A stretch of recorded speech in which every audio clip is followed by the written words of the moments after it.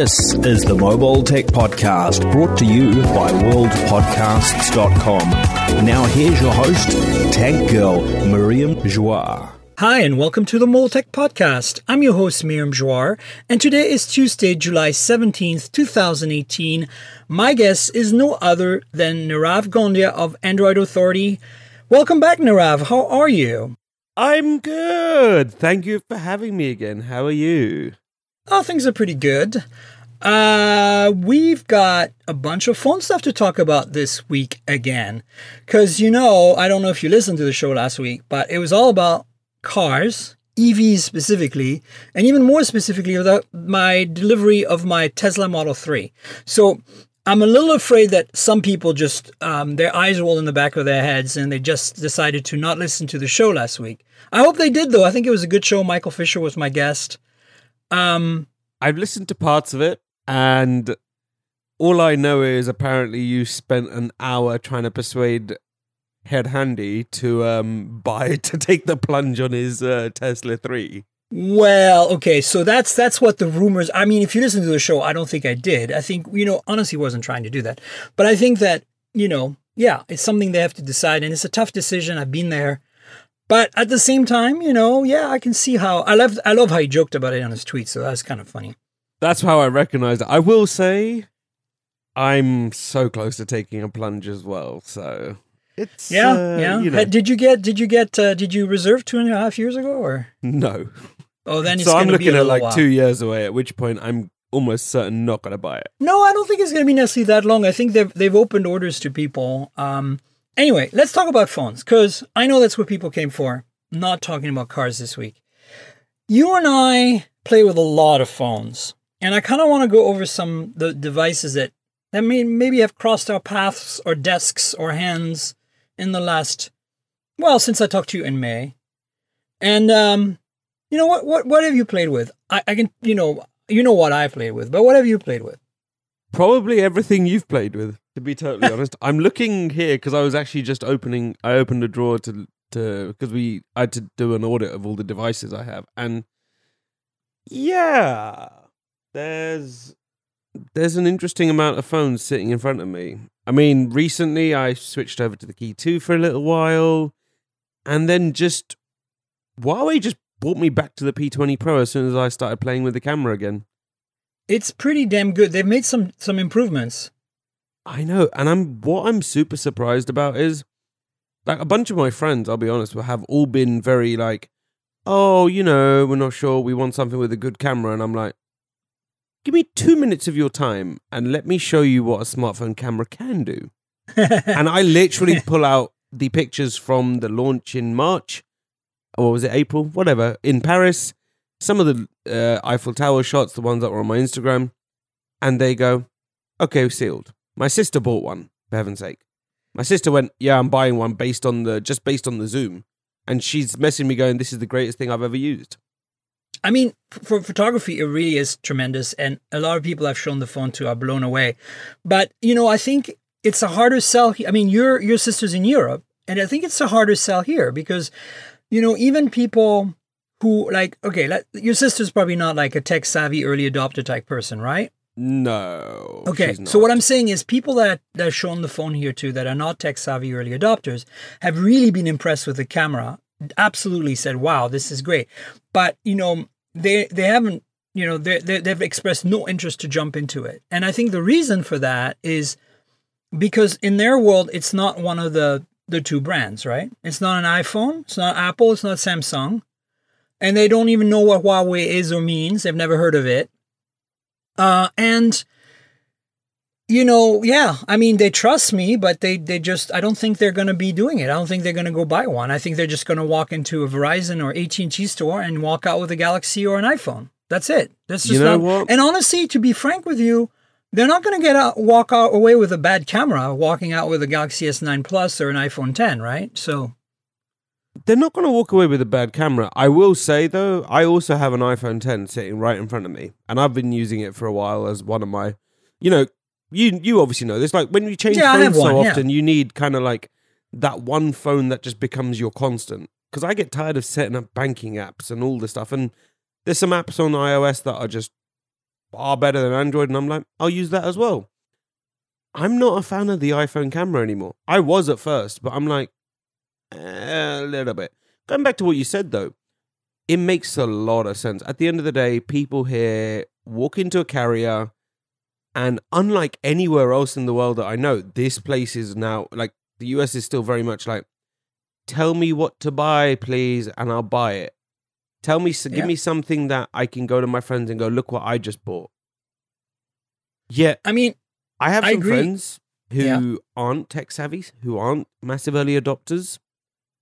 A couple of them, and they're based here, actually bought this on eBay just for the camera and the battery life. Well, you're probably doing a better job at selling it than me then. I also used to have be in sales for 9 years, Look, just say. Personally, I also have reservations with the software. I don't tell people about the software, but it's not going to get updated very often. And it's because they're working on a P30 and they're working on a Mate 20, right?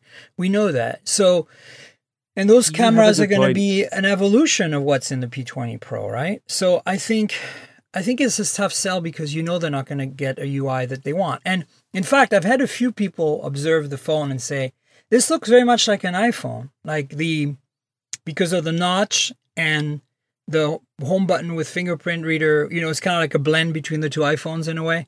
And then because mostly they see, a sea of icons in screens you swipe sideways if you use the default launcher, which I don't generally use, but a few people, when I had it on, because I had just done a video about it and I wanted to show the native software, and I left it on that mode, and I saw the phone, they're like, wow, it looks so much like an iPhone. And honestly, they were put off by that because they're like, isn't it supposed to be different? Isn't it supposed to be Android?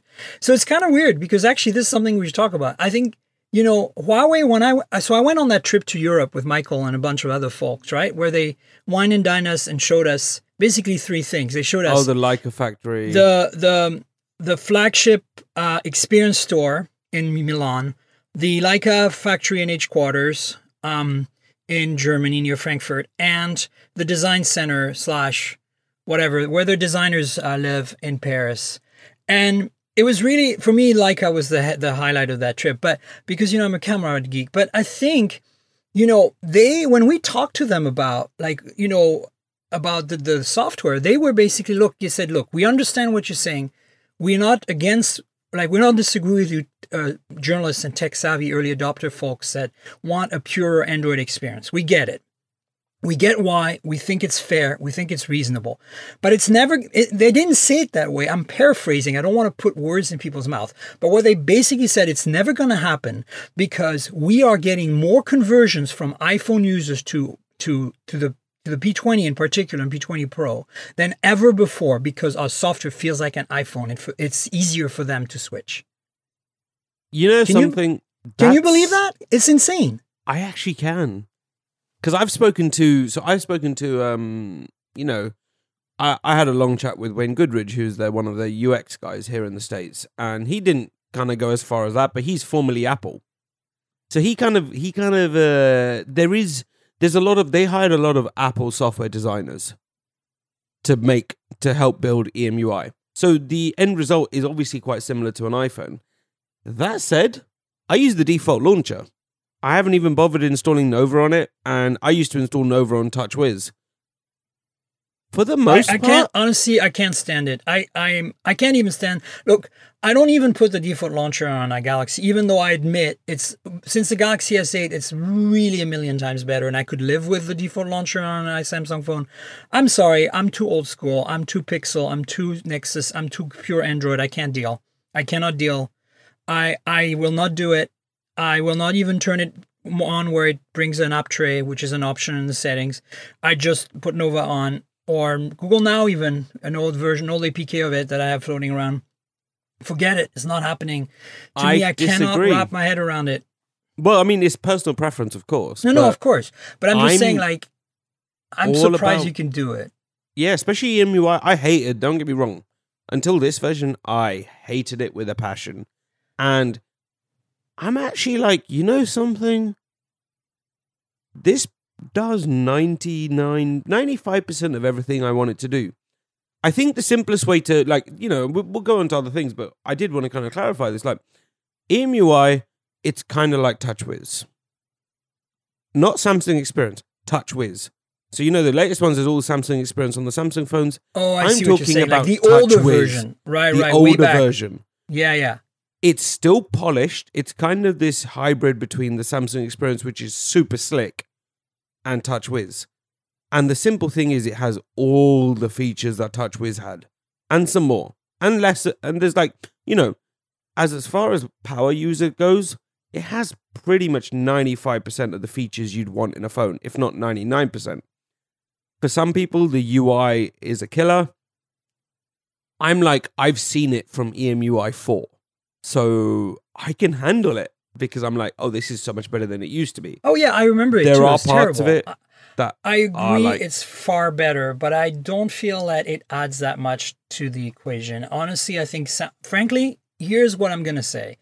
If I had to go away from my pure Android and Nexus Pixel philosophy of this is all I want and go away if you don't have that, I would say that Samsung is doing the best job, right? I don't think the P20 Pro software comes anywhere close to what Samsung's providing in terms of functionality and performance and updates even. I think Samsung's not the best at updating, but look, I don't think you can sell me on this one. I think I'm not going to try. It's way better. EMUI is way better than it was a couple of years ago, 4 years ago, 3 years ago. It still has so much of a long way to go. I really think what they need is if they are seeing really good conversions from iPhone users, you know what? Kudos to them. And I don't want to break that for them. I get it. I think they need two very clear modes in the thing. It might default to the iPhone mode. They wouldn't call them that, right? But it needs two modes in the launcher where you can set it to behave like an iPhone or behave like more like a OnePlus 6 or a Moto or, like a not completely pure stock, googly Android, but like maybe lightweight, super lightweight skin, right? Like if you could have that, that's all you need. Then you're satisfying all users. You're finding people convert from Android over to a P20 Pro and people convert from iPhone over to a P20 Pro. Why not do that? It's funny you say that. I've said this to them for maybe 3 years now. People don't like EMUI. Well, give us the option to just run stock or light. The fact is, I don't think it's ever going to happen. And of course not. Without being disparate in any way, it's not going to happen because they see no reason to make it happen. They're happy with it. Like, people in China are happy with it. The fact is, we will always get this slightly weird and interesting version of EMUI that somewhat alienates people in the Western markets until their software is developed on the Western market. And I remember having a very long conversation with them and going, you know what? Why not have an entire EMUI team who builds for China and then the rest of, and certain key other markets, and the rest of EMUI for most markets is built out of Europe or built out of America. I think that's expensive. That's why they're not doing it. It's expensive, but it would if you ever read a Huawei review, what's the end line? Right. EMUI. I know, but I think, look, you have to admit, the reviews are the way they are because we, the tech journalists that are reviewing these phones, are the way we are. Come on, you might be okay with EMUI right now, but talk to the majority of us. Talk to people like Michael Fisher and Chris Davies and everyone else basically out there. We are pretty much all unanimous and in agreement that what we want is as close as you can get to a Nexus, Google, Moto, OnePlus experience on an Android phone, right? This is not what the consumers want, Nirave. Remember that. This is true. I have no idea what the consumer wants. And I know it's scary to say that as somebody who reviews phones professionally. But I don't know, and I don't really care to know because I know I hate to say this, but I know what's right and I know what's wrong. And what's right is, look, the reality is this, is OSs come with a flavor from the people who created it. There's no way around it. Why is Mac such a success today? Because OS X finally did it right, and now it's called Mac OS, right? That's why. And even then, even before Mac, like OS X, when it was 9, when it was the old school Mac OS, it had a special flavor that a lot of people wanted and liked, and same with Windows, right? And same with Pixel, the Pixel, like Google Chrome OS experience. What I meant by Pixel, I meant Pixel Book, Pixel Laptop, Chromebooks is what I'm trying to say. So there's a flavor to the OS, and I think Google Android is made by Google for better or for worse, even if it's open source, even if it can be tweaked and skinned. I mean, the extreme case of that is Amazon, right? Like, what a cluster F the OS is on an Amazon tablet. Seriously, have you used one? Like, you think the MUI not is in bad? Years, and I have no intention of ever doing so. The MUI is a friendly little puppy compared to the absolute disaster that is a Fire tablet experience for me. Yet the Fire tablets sell like hotcakes because they're a commodity, because people don't care. They're just consuming content on them and they don't care. And I totally get that. So what I'm trying to say is that a lot of what you're hearing on this podcast is not what consumers want. It's what we tech journalists, early adopter, tech savvy folk want. And it's for me, it's purely philosophical. I'm kind of an extremist here. To me, Google has a flavor and I want that flavor. That's why I use it over an iPhone. Like, I love the iPhone 10. I think it's some of the best hardware that I've ever used. But I'm frustrated as iOS still to this day. And I'm hoping iOS 12 is better. I haven't tried the beta. I've discussed it with a bunch of people on the podcast, including. But I just feel, to me, it's a philosophical difference. And I don't want Huawei or Samsung or somebody to come in and dilute that pure experience for me, because that's what I signed up for when I bought an Android phone. Well, wait, I don't buy phones. When I got an Android phone. See, this is completely pointless. Everybody can point the flaws in my argument. It doesn't make any sense. I don't even buy my phones. So we're not really, I think journalists and tech and tech reviewers are not really representative of the people. For better or for worse, we just have to admit it, right? I admit it. Do you admit it? It's true, right? Absolutely. But when I first started out in this industry like 8 years ago, I worked in retail for carriers. A lot of people did. Like Brad did. Michael worked, I think, in at Nextel Sprint in the day. Yeah, and Chris Velasco was formerly Best Buy, and I was Carrefour Warehouse. You know what's interesting? It's a great start. Here's the thing. I actually think I had a much better grasp then. And if I was to trace back over the last, say, 8 years, you slowly fall out of touch with exactly what customers are looking for. Because you just no longer... First, initially you're like, oh, I'm actually interested. Oh, I still care. None of us actually care what customers think. Let's be honest.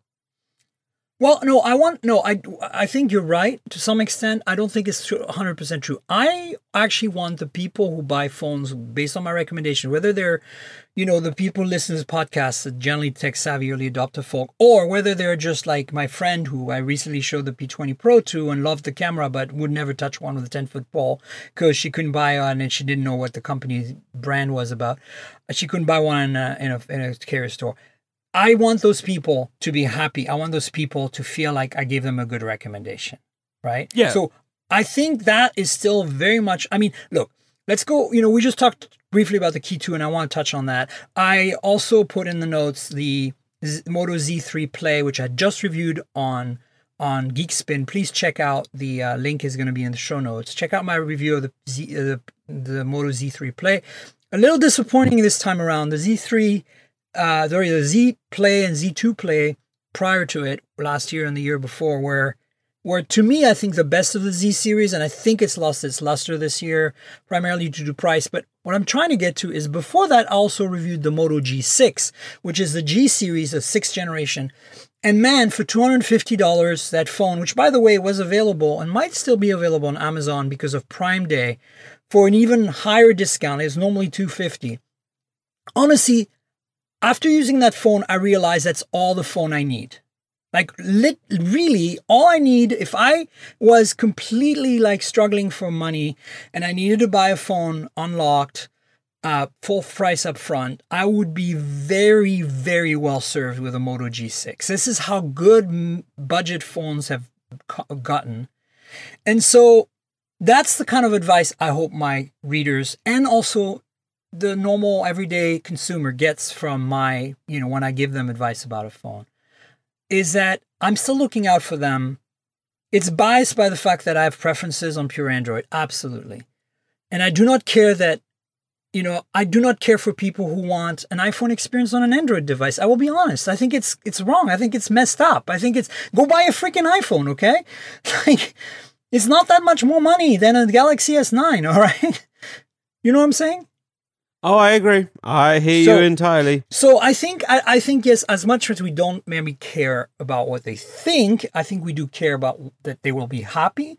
And our job is really to recommend things. And I think that one of the things that distinguishes us from anyone else in the world really as tech reviewers is the level of access we have, right? The fact that we play with all these phones. So we actually get some good seat time with all of them. And we can put them next to each other and really try them out and really see all the subtle differences and use that to make recommendations and, judgments, right? Well, this is it. People come to us to ask, they trust our opinion. And I agree, we want to make sure the recommendation we give people is the best possible. Yeah, absolutely. Because at the end of the day, if you give someone a bad recommendation, they're going to go... Yeah, they're going to not... Your credibility goes down the tubes. And exactly. Yeah, and I think that's why we're professionals. I think that's why we care in that sense. So, but yes, you're right. I don't care that people like... if somebody comes to me and likes old school TouchWiz or likes the EMUI... I mean, and look, it's not true. Like, not all tech journalists... Nicole Scott, as far as I know, likes EMUI. So it's not all of us, It's each to their own, and I guess that's why there's more of us. Like, I'm with Nicole. For the most part, I think it's great. I wanted to talk about the KEY2. Yeah, let's talk about that, because I did review that before the Z3 Play from Moto. Have you played, by the way, with that phone? What, the Z3 Play? Yeah. I was there in New York when they announced it. When they did the launch, yeah. Well, it was just before the launch. It didn't make it to the actual launch. And it's interesting. At the end of the day, there's a lot of homogenizing in the Moto Ranger lawn. Like, do you need a G? Do you need a Z3 Play? Do you want a Z? We're eventually going to see a Z3 Force. There's a lot of phones Moto puts out. For the most part, love the fact it has Moto mods.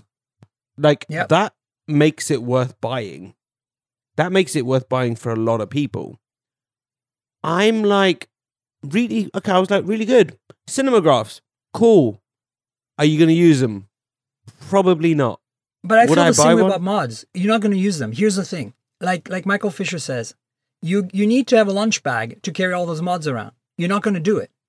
You're going to walk out the door with probably a battery mod, or maybe a speaker mod. I really doubt you'll use that Hasselblad mod because the camera is crap, especially compared to modern cameras on phones, because it's 2 years old now. You're not going to use that projector much if you buy it. And what does that leave you? What other mods are there, right? Really, right now, there's nothing. There's a keyboard mod, right? For some hardcore users, that might be a selling point. But I don't get the point. Like, I don't think it's a bad thing. Like, I think the Z3 Play is a great replacement phone for people who have mods, who have invested in the ecosystem, have a phone that's 2 years old, and they know the Z3 Force is going to be overpriced and underwhelming because the Z2 Force and the Z Force prior were overpriced and underwhelming. And, the mid-range Z has always been the better Z.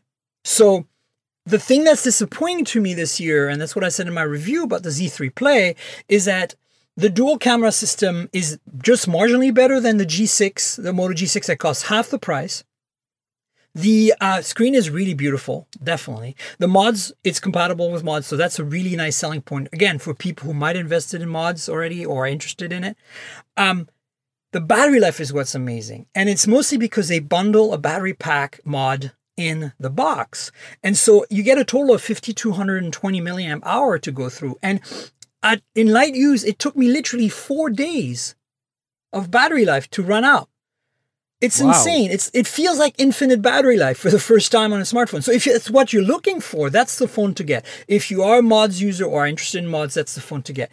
If you have $500 burning a hole in your pocket and you feel like you should not spend $30 more to buy a OnePlus 6, then buy the Z3 Play by all means. But honestly, if you look at the OnePlus 6 for $30 more and you don't have a part of your brain that goes, screw you, Z3 Play, then maybe you don't understand economics, okay?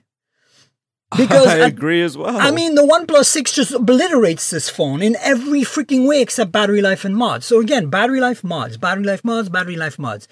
And then on top of that, what they screwed up this time around is the price. $500 is insane. If it was a $400 phone, I could probably be on board. But the headphone jack, they removed the headphone jack, which was the one thing that made the mid-range Z always stand out, was that it was a mid-range phone. It had a headphone jack. You know, I don't know why they took it out. I mean, it's just stupid. Again, G6 for $250 is 90% of the Z3 Play experience for half the price. It is that good. And it's a glass sandwich made of premium materials and build quality. So it's really hard to compare them, but at the same time, it's a no-brainer. You either buy a G6 or you buy a OnePlus 6. The only reason you buy Z3 Play is because of the insane battery life with a mod installed or because you have a mod collection. That's my take. You know what? I'd agree with you. And they said you know what the thing is though? They've said, I remember I was talking to people at the, when we had our briefing, and I think they said 35% of Z users have a mod. So 35. Do you see what I'm saying? It's crazy. They've got, I think, enough investment, people. But that's not enough. 35% of Z users have a single mod. So that means no, one or more. Or is it more? Okay. But zero. Who has zero? 65%. Maybe you know what? I'm going to look that up, and this might be something I say to include in the show notes, because I could be wrong. But I definitely think send me a message with that. All I'm saying is that I don't see a big uptake. Like, I'm on board with the idea of this modularity thing. I think they've done it right compared to the G5, LG G5 and Friends. Remember that disaster? We never got Project Aura. So, yes, if you want modular, this is the way to go. But at the same time, do you need it? No, you don't. You don't need it at all. You don't need it. So why cough up extra when you can buy a perfectly good OnePlus 6 or a perfectly good Moto G6? That's my take. You wouldn't. And that's the thing. I didn't spend enough time with it, but I had zero interest in it. Exactly. After using it, I was like, I'm good. It's good, yeah. Yeah, it's got 18:9 display this time. Beautiful, great. The camera sucks, really. It's so bad for the money. It's insane. It's like, it's essentially the same camera as the G6. And the G6, at that price, that camera is okay. It's actually really decent at that price, $250. But at $500, you laugh hysterically. You're like, what are you talking about? Really? I mean, you can buy an essential phone. I think you could. My sale might be done because, again, it's Monday was Prime Day, and I don't know when this is going to come out, but probably later this week, and I don't think the Prime deals will be up anymore. But you could buy an essential phone for $250. And as flawed as the camera is on the Essential, I can guarantee you it takes better pictures than the camera on the Z3 Play, okay?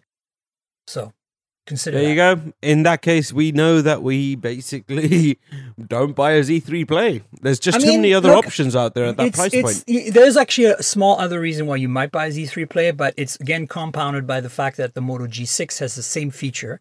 So, you're talking about, you wouldn't get the OnePlus 6 with this because that doesn't have that feature, but you would definitely downgrade to the G6. It's the compatibility with Verizon and Sprint. Like, it actually works natively with those, right? So an unlocked phone that has Sprint Verizon, full support with CDMA, is not common. If you are a customer of these two networks and you like to buy your phones unlocked, this is a really viable option. So, but that's such a minor, like, we're talking like 5 people out there in the world that buy unlocked phones on Verizon, okay? I'm joking, but probably 5.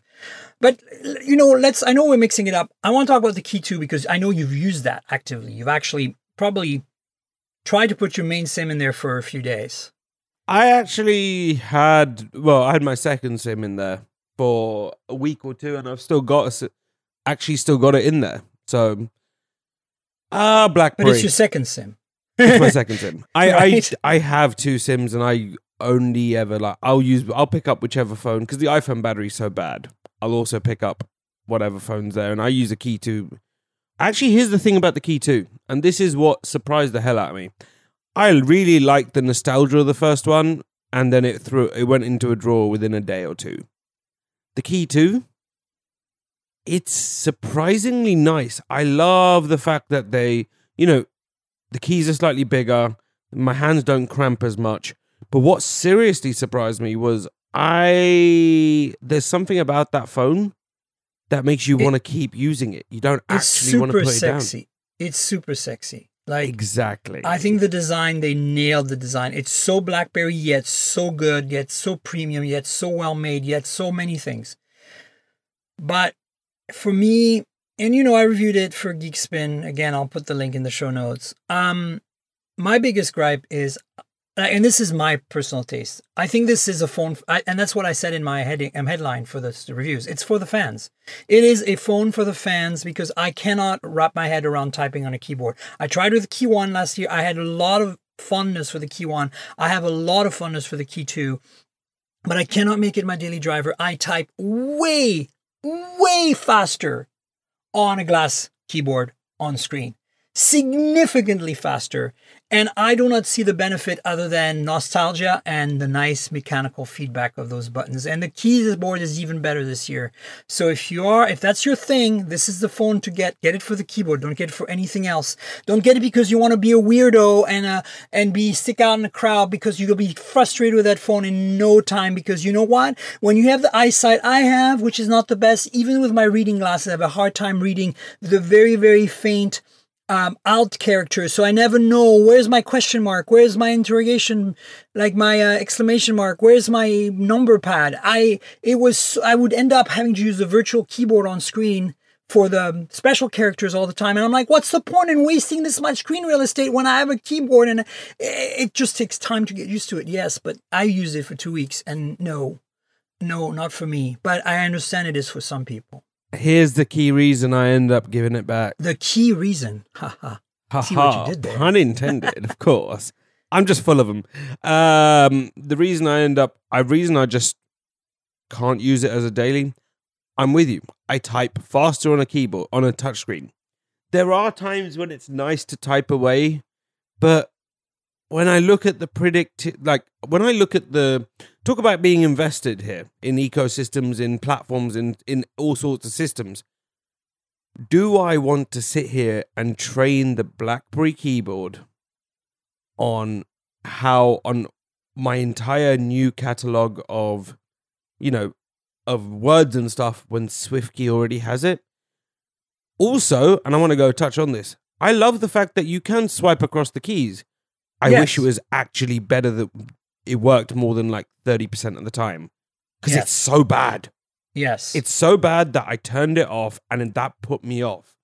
And then the third thing I would say is, I'm sure you noticed this, their predictive texting and suggestions of words doesn't always pop up. No.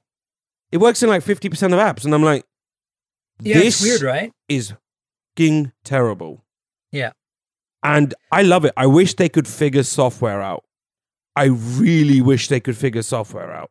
I mean, performance is way better than last year with 6 gigs of RAM, and it doesn't slow down over time, which was one of the biggest issues of the Key 1, as you know. Yep. But the other thing, to me, that kills this phone is the camera is such a mess. It's better than the Z3 Play, maybe. It's about the same grade. It's just not a good camera when you look at the price point. Like, again, if this was a $400 phone, I would excuse it. It's a $600 phone, and you can buy many phones a little less more or a little more money, like the OnePlus 6, again, who's stealing everybody's lunch, that has a camera that's actually closer to a flagship. And at $600, I expect my camera to perform. I'm sorry. Yeah, I mean, the camera's not terrible. No, it's not terrible, but it's not great. Low light, it falls apart completely. This got no OIS. The zoom doesn't be barely usable. I mean, it's only good in daylight. Until at night, it's just a complete disaster. Because it just really poor performance in low light, poor detail, poor color balance. Really, I mean, it's not like I'm talking about at $600. I expect it to be at least as good as LG G7, okay? Yeah, no, I agree. It's not even close. I expect it to be at least as good as OnePlus 6, which is not even close. And it's what I'm saying. It's like it's not acceptable anymore. I don't care if this is a business phone or whatever you want to call it. It's just not okay. And the other problem is this display is really small. Like there's so much bezel around it. It's like, what were they thinking keeping this? Like, this is TCL, Nirave. They make displays. That's their business. They sell TVs. They make their own screens. Why do we get the repeat of a lackluster, 4.5-inch panel from last year when we could have something that maybe even has a notch or is edge to edge, at least up to the keyboard, right? Why do we have capacitive buttons that are wasting even more space under the display? Like somebody didn't think this through. Given that it's the second one, I guess, there's not much you can say. That was my issue. Is that I felt like for the second one, the display was just it's also not bright enough in sunlight. Just don't buy that phone unless you're a BlackBerry fan. Is basically my takeaway. Or you desperately need, or you don't like touchscreen. Like if you are someone who hates the touchscreen life and still hasn't managed to adapt, go buy a KEY2. If you can type properly on a touchscreen, don't bother. Basically, yeah. And don't do it to stand out. You'll get so frustrated with so many other things. Trust me on this. Exactly. You want to stand out, honestly, buy a Moto Z3 Play because it has mods. And at least it's a decent phone, even if the camera is a little meh. And it costs a little less than the BlackBerry KEY2. Boom. You want to stand out, buy like an Honor 10. Here's the thing.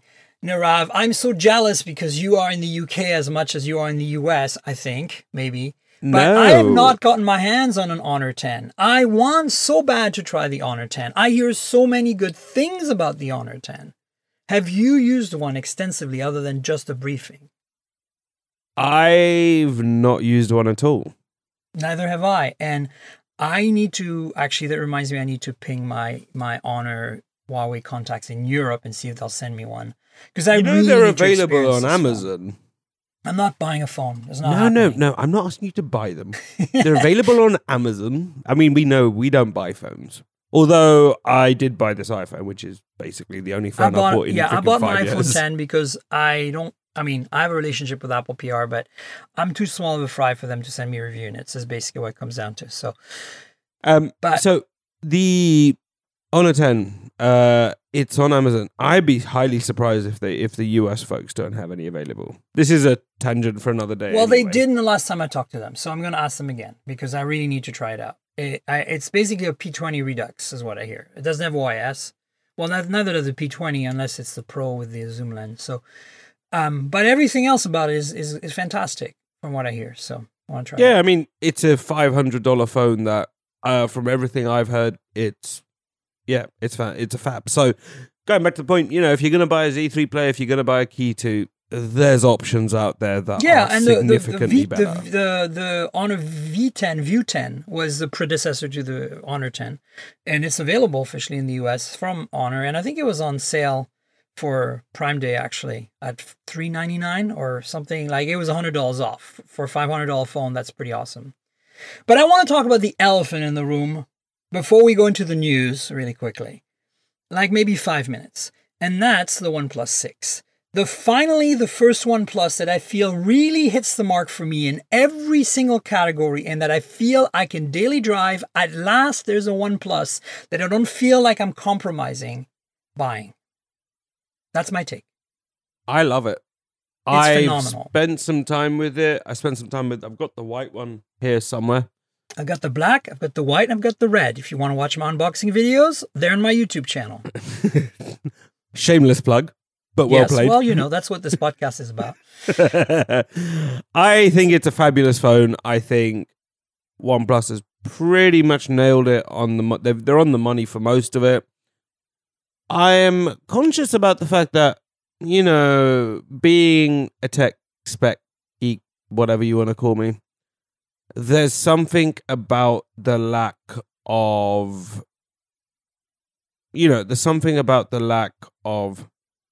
a 2K screen and all this other rubbish. But the P20 Pro doesn't have a 2K screen, so what rubbish are you talking about? there's enough on the P20 Pro, but for me, but like, does it not actually? 1 second. No, it doesn't. It You're doesn't. right. It's 1080p display. That's a good point. Anyway, going back to what I was saying, I think, I'm nitpicking.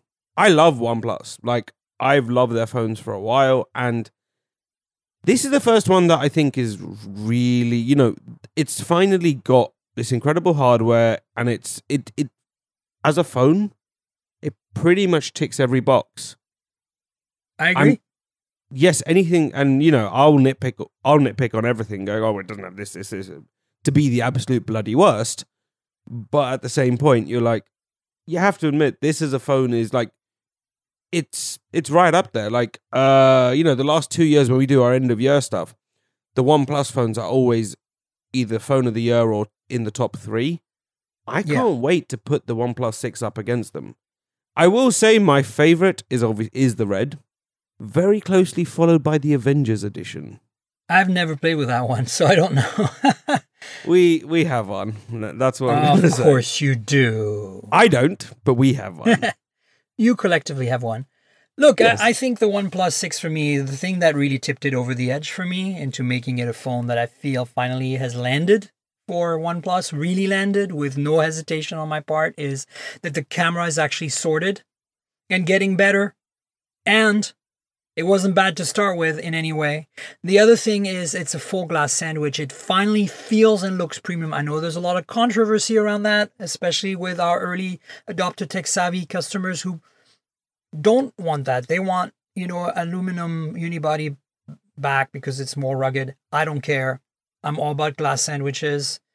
If I'm spending that kind of money on a phone, 500 or more, I want it to look like freaking jewelry, okay? So even if it's more fragile, it comes with a case in the box. That case is actually pretty good at protecting. If you're clumsy, use that case. If you're not clumsy, take your chances. That's true of any phone. And, the Moto G6 is a glass sandwich at $250. It's happening, folks. We're getting there. That's what people expect. They want a phone to feel and look like $1 million. And if they can make that happen at $530 or even at $250, like the Moto G6, then we're, to me, that's progress. And, in the same way as we don't look back now, we just accept that batteries are sealed. It's no big deal. Like, it's just a better thing. Trust me on this. It's better. The glass is going to get stronger. Phones are going to get even more bulletproof with time. But right now, to me, this was mostly the two things that I felt like in the OnePlus 5 and 5T last year let me down. And honestly, the fact that they did a full screen display that's even wider aspect ratio, has even more real estate, and that if it has a notch, which is a compromise, but it can be defeated, all that good stuff. To me, that's the phone to get unless you want to buy a Pixel. And then you want to wait for the Pixel 3 at this point, right? Well, the Pixel 3, here's the thing. I think, considering that the OnePlus 6 just came out, I think it's going to go, we know it's definitely going head to head with everything that's coming out this year. I'm excited for the first time in absolutely forever. I'm actually excited to see what Samsung do in a few weeks, what Google do in a couple of months, what Huawei do with the Mate 20, what Sony do. Not that I'll ever buy one or even be remotely interested, but that's a different story. I want to see what everybody else does. The big problem for OnePlus that I see coming up is if they're going to stick to the T, what the hell do they do? Yeah, right. Like, they've got everything in the kitchen sink in there now. If they throw out a phone with minimal changes... Well, they did that with the 3T. True, but if they do it here and there's no changes... I think that's almost a kick in the teeth. And they might not do it. Maybe they won't. Who knows? I kind of don't think they should, to be honest with you. I remember Don't mess with a good thing. I agree. I remember talking to Carl Pei, and I think, obviously anyone listening to this, don't quote me verbatim on this. I asked him, why do this? And I think he's turned around and said, there's no guarantee we're going to. Exactly. And that's a great thing. Hopefully they don't. Hopefully we go back to this is the OnePlus, the 6 until next year. Who knows? But yeah, at the moment, this is pick of probably phone for the year. Absolutely. So listen, we've talked about a bunch of relatively recent phones. The P20 Pro, not so recent, but it's come up obviously on our radar again for both of us. So that's a good thing we talked about it.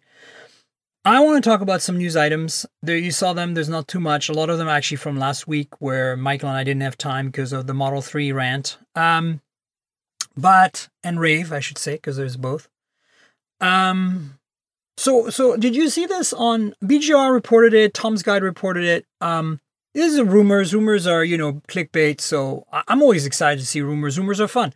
Microsoft making an Android phone.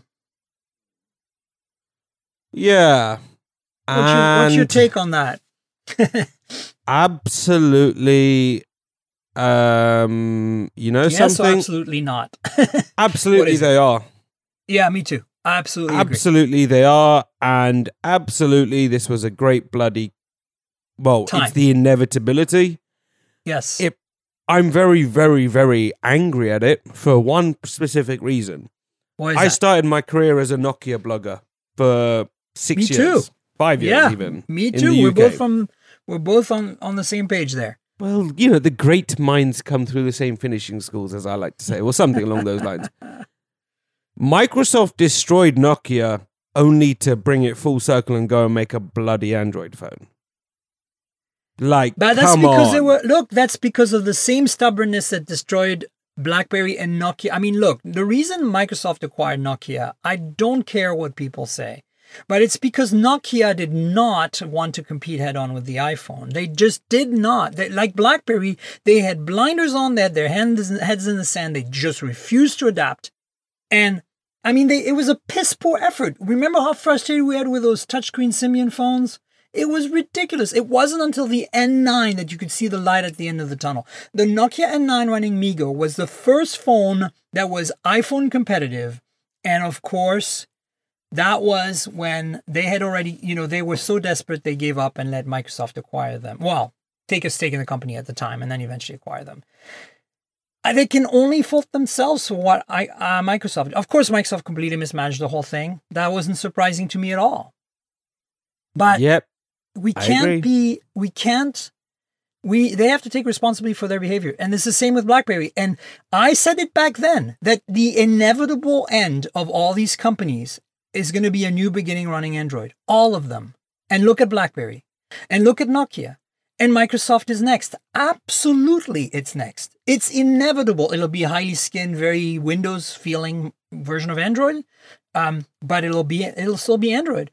And of course, I talked about this at CS 2016, 15, a while back on the Windows on Android Central, not Android Central, Mobile Nations, Windows Phone Central. Or I think Windows Central, now it's called Windows Central. Windows Central podcast. I was a guest and I pissed off the Microsofterati fan base by telling them that, in my opinion, the best thing that could possibly happen to Microsoft right now is for them to make an Android phone. And I gave them a ton of really good supportive argument as to why. And those arguments are totally still valid today. And I think this is actually, if this rumor is true, I am stoked. And I hope it is true. And I think it's true. Because I think we need even more variety. And I'm totally on board to try an Android phone from Microsoft. I would be as well. It'll be, because remember, they still own a lot of the PureView technology patents and all of that stuff. And I'm like, exactly. Hey, that's interesting. So maybe we'll see some actual competition from Microsoft. Here's the problem, though. Their leadership, Satya Nadella, he's a software man. So maybe the software will actually be good. Maybe it will, but do I honestly think, that a Microsoft Android phone is going to be successful? No chance in hell. Oh, no, this is not about success. This is not about money. I think this is about having a portfolio of devices that you can sell to customers that basically promote the services. The Azure, the Office, the Skype, all the things that Microsoft does in software. They need a vehicle to drive that with Microsoft's name on it. They have the Surface tablet. It runs Windows 10, obviously, because that operating system is really well optimized for running both, with a mouse and keyboard experience and a touch experience. It's the only one that does it well on both sides, I actually think. And they just launched that Surface Go tablet for $400 last week. We didn't talk much about it, Michael and I, but I didn't see it. I haven't touched it. All I've done is read the other news. So all I can say is put a link in the show notes to let you know what's up. But I don't, my point is they want an Android phone. They want a phone because they need a Surface or some sort of branded device with Microsoft on it. That's a vehicle for them to have all these their apps and their ecosystem and push their cloud stuff. They have Cortana and all that, and they have all these apps already on Android, right? And what they want to do is they need a phone that they at the end of the day can sell to companies, to businesses, yeah, to businesses. This is not for everyone listening. This is not a consumer play at all. I don't think so. This is to go. Oh well, you buy Office, and I've had this. This is I had this on very good authority from people inside Microsoft back when just after they bought Nokia. Their plan was the exact same.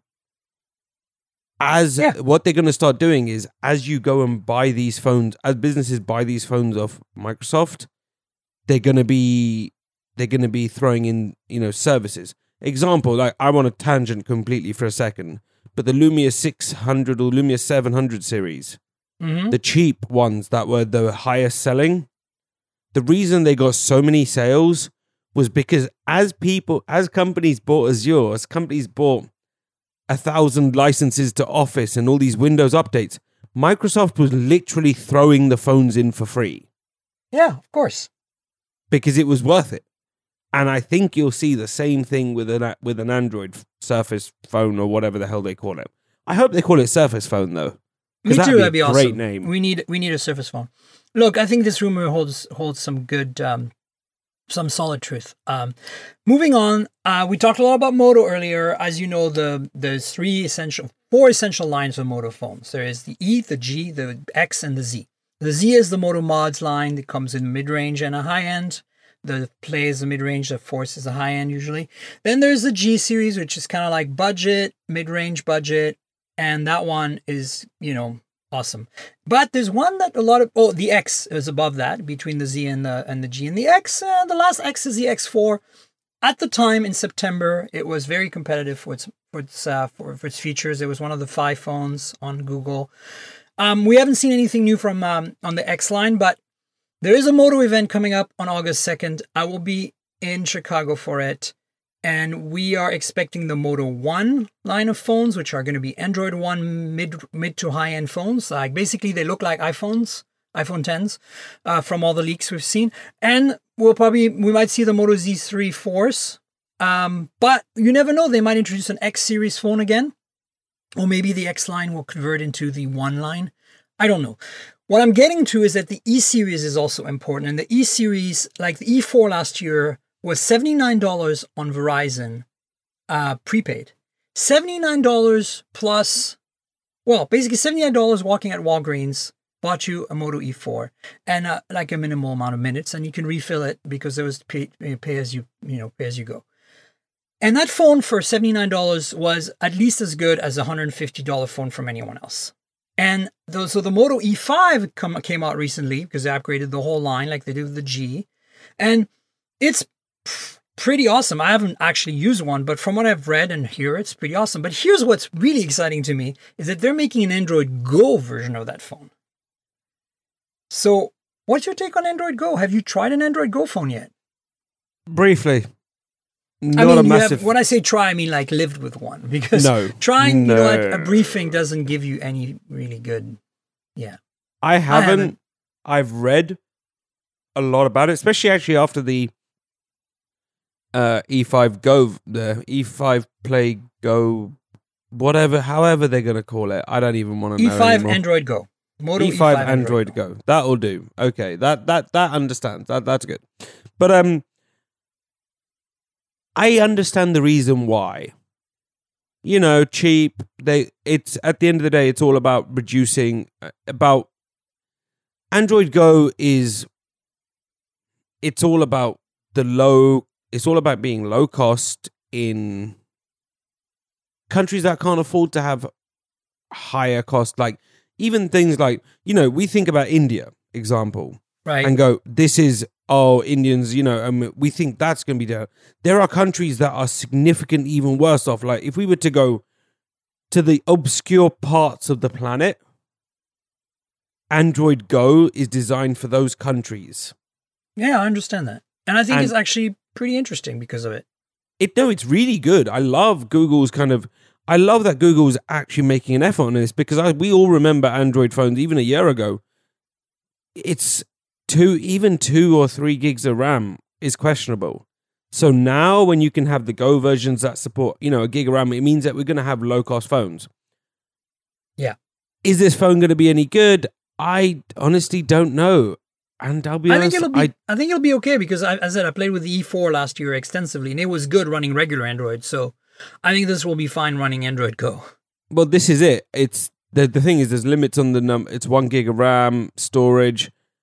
I would like to see, as the first major Android Go phone, if you will, that at least ones I'm sure there's others. I'm not a massive because look, Alcatel was the first to actually sell to customers Android Go in the US. ZTE was the first to announce, but because of all the trouble they were in and all the politics around that, and by the way, that's ZTE is now allowed the ban has been lifted. ZTE is now allowed to resume business in the US and sell phones again. So maybe we'll see the ZTE Android Go phone come out. But Alcatel beat them to the punch. Then ZTE technically was the first to announce, but not the first to sell. And now there's Moto, at least in the US. And I think Nokia, I'm not sure if Nokia's going to sell their Android Go Nokia 1, I think it's called, or Nokia 2. Can't remember the one, the cheap one in the US. But it's definitely an Android Go phone. And it's definitely one of the 4, basically, right now that I can think of. Well, the E5 Play isn't coming Android. The Android Go version is Europe and Latin America. It's not coming to the US. A lot of them are not coming to the US. There's no reason, right? I mean, this is true. I mean, at the end of the day, look, Android Go, great. And I'm actually having a conversation with Google later this week about Android Go Now 1 and, and every other version of that platform they want to put out there. It's fabulous. And I actually want to try it. Could I live with it? I don't know, exactly. But I think it would be an interesting test going from something like a Galaxy S or a B20 Pro and S9 Plus, or all of those, to the Android Go version of the E5 Play. Yep. I want to try that. Related, by the way, I did not put it in the show notes, but I want to kind of give it a kudos because it's going to be interesting. Xiaomi last year launched an Android One phone called the A1. Xiaomi Mi A1. And there's a Xiaomi Mi A2 coming that's made official by the Twitter account yesterday, last night, just before I went to bed. I'll put that in the show notes. But basically, we're looking at an update to that phone, and it's an Android One phone. So it's more like in line with the G6 mid-range, right? So, so that's another interesting thing. And speaking of mid-rangers, we have the new Sony XA2 Plus. They launched the XA2 line it's at CES, but this is a kind of a more refined version of that. It looks pretty sexy. Have you looked at that phone? I've not seen it in person, but holy hell, that looks sexy. That's what I'm saying. Like, I'm not seeing it in person either, but it does look pretty hot, right? Like, that's the only reason I mentioned it in the notes, because I'm not like a huge fan of mid-ranges, especially Sony's. But like, I was like, let me fascinating. Whilst we've got everyone on this topic, let me give everyone a little piece of advice. They're green. It's not green. It looks odd as hell. We had for the X2, XZ2 compact. Oh no, compact, it was the XZ2 regular. I had to think about that one. There's just so many bloody Sony phones this year. The review unit we actually was a green one. And dear God, that's so far off green. It's like, it looks amazing in their pictures, but they are heavily photoshopped. Yeah, it's not as sexy in person. It's hard to take colored photos, photos of colored photos. Photos of colored phones. Wow, I need more coffee. Photos of colored phones is hard to take. Trust us as reviewers. We run into this problem all the time. You mean phones of colored photos, right? I'm joking. You know what I'm talking about. I'm just messing. And We're an hour related to in. that, related more mid-range news. There's rumors of leaks actually, photos of a Nokia 5.1 Plus, which looks a lot like that exclusive X phone that they announced in China, but basically potentially rebranded for the Western markets. And if anybody from Nokia or anybody's listening has a connection with Nokia, I mean, I do have a relationship with Nokia PR, but they never send me any phones. It's ridiculous. It's like, I've asked them, send me the phones. I'm a long-time Nokia fan. I want to play with them. Nothing, crickets. So I'm going to obviously ping them and push them a little bit, but again, probably with no results. But if you have an in somehow, or somebody knows somebody, or just go to Twitter and talk to them and let them know that you want me to play with some Nokia phones to give you the verdict, because it's crazy now that they're 2 years almost into, a year and a half into their rebirth. And I have, other than the what is it called? The classic rebirth phones like the 3310, I haven't really received anything from them. It's like, wow. That said, this just looks like a rebadged X6. That's Good, what I'm saying. bad, It's an X. It's the X either one, or. but rebadged. They make relatively good hardware. Their software's clean. I'm still waiting for them to... Because although Microsoft owns the rights, the license... Well, hasn't... Actually, no. Let me rephrase what I said way earlier in this podcast. Nokia as a company still owns the rights to PureView, the technology. Right. Yeah, Microsoft licenses it. I'm still waiting for them to take on Huawei with a 40 megapixel. That's when Nokia's back, in my opinion. Yeah, for sure. Or Microsoft. It has to be. It's got to be a Nokia phone. That said, I don't think we'll have long to wait. I hope so. I'm looking forward to it.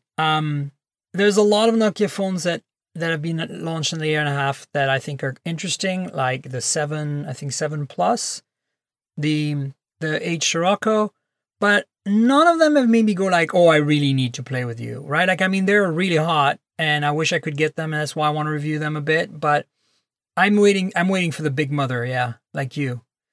And then wrapping things up real quick with news, we have a couple of news items that are really not from this week, they're more from last week, but we didn't really touch on them, Michael and I, too much. 2 phones that are kind of related because they're blockchain phones, quote unquote, whatever that means. Still not sure. I guess you can store your blockchain wallet on, like your cryptocurrency wallets on these phones in a secure way somehow. The HTC Exodus is actually going to come. It's happening sometime this fall. And then Siren Labs, which makes a bunch of phones. Well, not a bunch. I think it's their second one here, called the Finny, is a interesting dual screen slider. And that's why I brought it on the notes, because it's like a weird form factor. You remember how the Nokia N95 used to slide up and they had the media controls at the top and then slide down and there was the numpad at the bottom. This thing slides up like that, like the media controls. But instead of the media controls, imagine another screen. And that screen is basically where you can control your blockchain crypto stuff. So this phone is really weird design because it's got 2 touch screens, basically. One in the slider and one in the regular front. And I'll put a link to the show notes. It's weird. And the reason I brought these up is, let's talk to you a little bit about this stuff. I mean, are they just trying things and see if they stick? Or what? Do you think there's some real value here? No, they're trying things to see if they stick. Yeah, I agree. Yeah. The fastest way to turn me off when I'm scanning my email, looking at email chains, is blockchain. I'll just press or archive. Cryptocurrency, yeah, for sure. Crypto, blockchain, archive. I have no care of it. I have no interest in it. Yeah, I feel the same way. It's kind of weird. HTC Exodus, though, HTC getting in that game is kind of interesting because in China, there's a lot, not phones, but there's a lot of devices. You can get PCs that basically you buy this appliance like Windows PC, right? And you plug it into your internet and it becomes a node on a crypto network of some kind, on a blockchain network. And it, when it spends its idle time computing, mining basically. And because, it's all completely integrated, you don't have to manage anything and you get a cut, right? That's a big thing in China right now. And so I'm wondering if also that's kind of what they're trying to do with some of these phones, right? And I remember HTC is a Taiwanese company. It's not Chinese, it's Taiwan, but they might be looking at this as a way to differentiate in a time when they're struggling a little bit, as always. But Vive is kind of their main core business now, and the phone business, they just laid off a whole bunch of employees. I mean, they're going to, I think, have to become a niche player, not just in numbers, but in kind of product too. And I think maybe this is the beginning of that. What's your thoughts on that? I mean, are we going to see more HTC phones? Like this has been the ongoing. Like, I'm honestly surprised you got the U12 Plus. And I hate to say this, I mean, that comment alone suggests exactly where my comment, where I'm headed with this. I'm waiting for the other shoe to drop. Given the feedback to the U12, I think the end is nigh. Yeah, they kind of botched that, didn't they? Bloody shame. Because looking right here at this Exodus thing, this is telling. Last year, HTC shipped over 2 million products in Q1. This year, 630,000. Oof. Wow. Now, this is the same company that 4 or 5 years ago when I was starting out, I was having to do conversions from Taiwanese dollars off its financial statement where there were at least 10 zeros. Yeah. 12 zeros, 15 zeros. Now I could probably do it in my head. I absolutely hate to say it because of my early smartphone use, it was Nokia, it was BlackBerry, and it was freaking HTC. My first 4 Android phones were all HTC, and I loved them. And Sense was amazing. I think it's down. Like, they're laying off people. Sales in June were down 68%. Wow. I mean, have you played with U12 Plus? I have one. I still have it. I played with it extensively. I had it with me in Taiwan the whole 10 days I was there for Computex. And it was so frustrating. I mean, it's a good phone in many ways, but those touch sensitive power lock, volume rocker setup is unreliable, not baked properly. It can be done right. We know it because Apple's home button on the iPhone 8 is a good example of that. Their trackpads on their MacBooks is a good example of doing it right. I don't know how HTC botched that so bad. And honestly, their camera is okay, but it's not nearly as exciting as I was expecting compared to some of the past stuff. And still no headphone jack. And I mean, it's a nice phone, but I don't know. They don't seem to be trying hard enough. I don't know what's going on. I mean, why would you buy that when OnePlus 6 exists again, I agree. And at the end of the day, I think the end is nigh. And I hate to say it, and I really do, because I really, really like Android phones. It's amazing. But unfortunately, sorry, HTC fans, I can't see him coming back from this. I think it's too little, too late. Yeah, I agree. I think we're not. I'm not sure we're going to see another phone from them other than the Exodus at this point. Exactly. Oh, sadness. Well, on that note, let's cheer things up a little bit and maybe tell the audience where they can find you, Nirave. Where is your online presence? It is on the Tinternet. The Tinternet. I've never heard this term. Tinternet is such a British thing. I think I have no idea where it came. It came into my vocabulary, but think of it as T''internet. Ah, the internet. I see. Yes, Tinternet. Got it. On Tinternet. Anyway, you can find me over at androidauthority.com, where I don't write an awful lot much more anymore. I'm a lot more behind the scenes these days. And of course, I'm on all the good social network jazz. So we've got me at Nirave on Twitter, at NiravG on Facebook, and at NiravG on Instagram. Woohoo! And yeah, I mean, you guys should definitely follow Nirave if you're not. I'll put a link to your Twitter account and all that stuff in the show notes. You guys also know where to find me. I'm at Tankgirl on Twitter. That's TNKGRL, like the comic book character Tankgirl without the vowels. Same on Instagram at Tankgirl without the vowels. And then, of course, you can find me on Google+. You can find me on Facebook through my real name, Miriam with a Y, by the way. Also, YouTube. So youtube.com/Miriam Jouar, as I pimped earlier, is my YouTube channel. And really my YouTube channel is a complement to this podcast. So if you're looking for visuals that accompany this audio show, go check out the videos there. Like, subscribe, all that good stuff. Tell your friends. And subscribe to the podcast. We're at mobiletechpodcast.com. We are also on all the platforms, iTunes, Google Podcasts, Pocket Casts, Overcast, Slacker, Stitcher, all that. To find us, to find me, just Google Mobile Tech Podcast and then Tankgirl without the vowels, TNKGRL, and you'll find us pretty much everywhere. I want to thank Audible, our sponsor. The best platform for audiobooks. They've been our sponsor for a while, and we're very grateful for that. If you're not already an Audible subscriber, please click on the link in the show notes and support the podcast. By joining, you will support the podcast. There's no weird promo or anything going on, but it's a special link, and if you click through it, we get some support, which is really helpful for us to continue doing this. I want to make it clear to everybody who's listening. It's been over a year now. This is episode 65 that I've been doing the show and not really making any money from it. So for me, it's a labor of love, but sponsorship does really go a long way, and I need to continue to be able to do the show. So keep in mind that support is helpful. Let me just jump in and go, anyone who hasn't used Audible, I use it on a daily basis, and it's an absolute lifesaver. It is really awesome. So if you want to help the podcast, it's audibletrial.com/mobiletech. That's audibletrial.com/mobiletech. Again, it'll be in the show notes.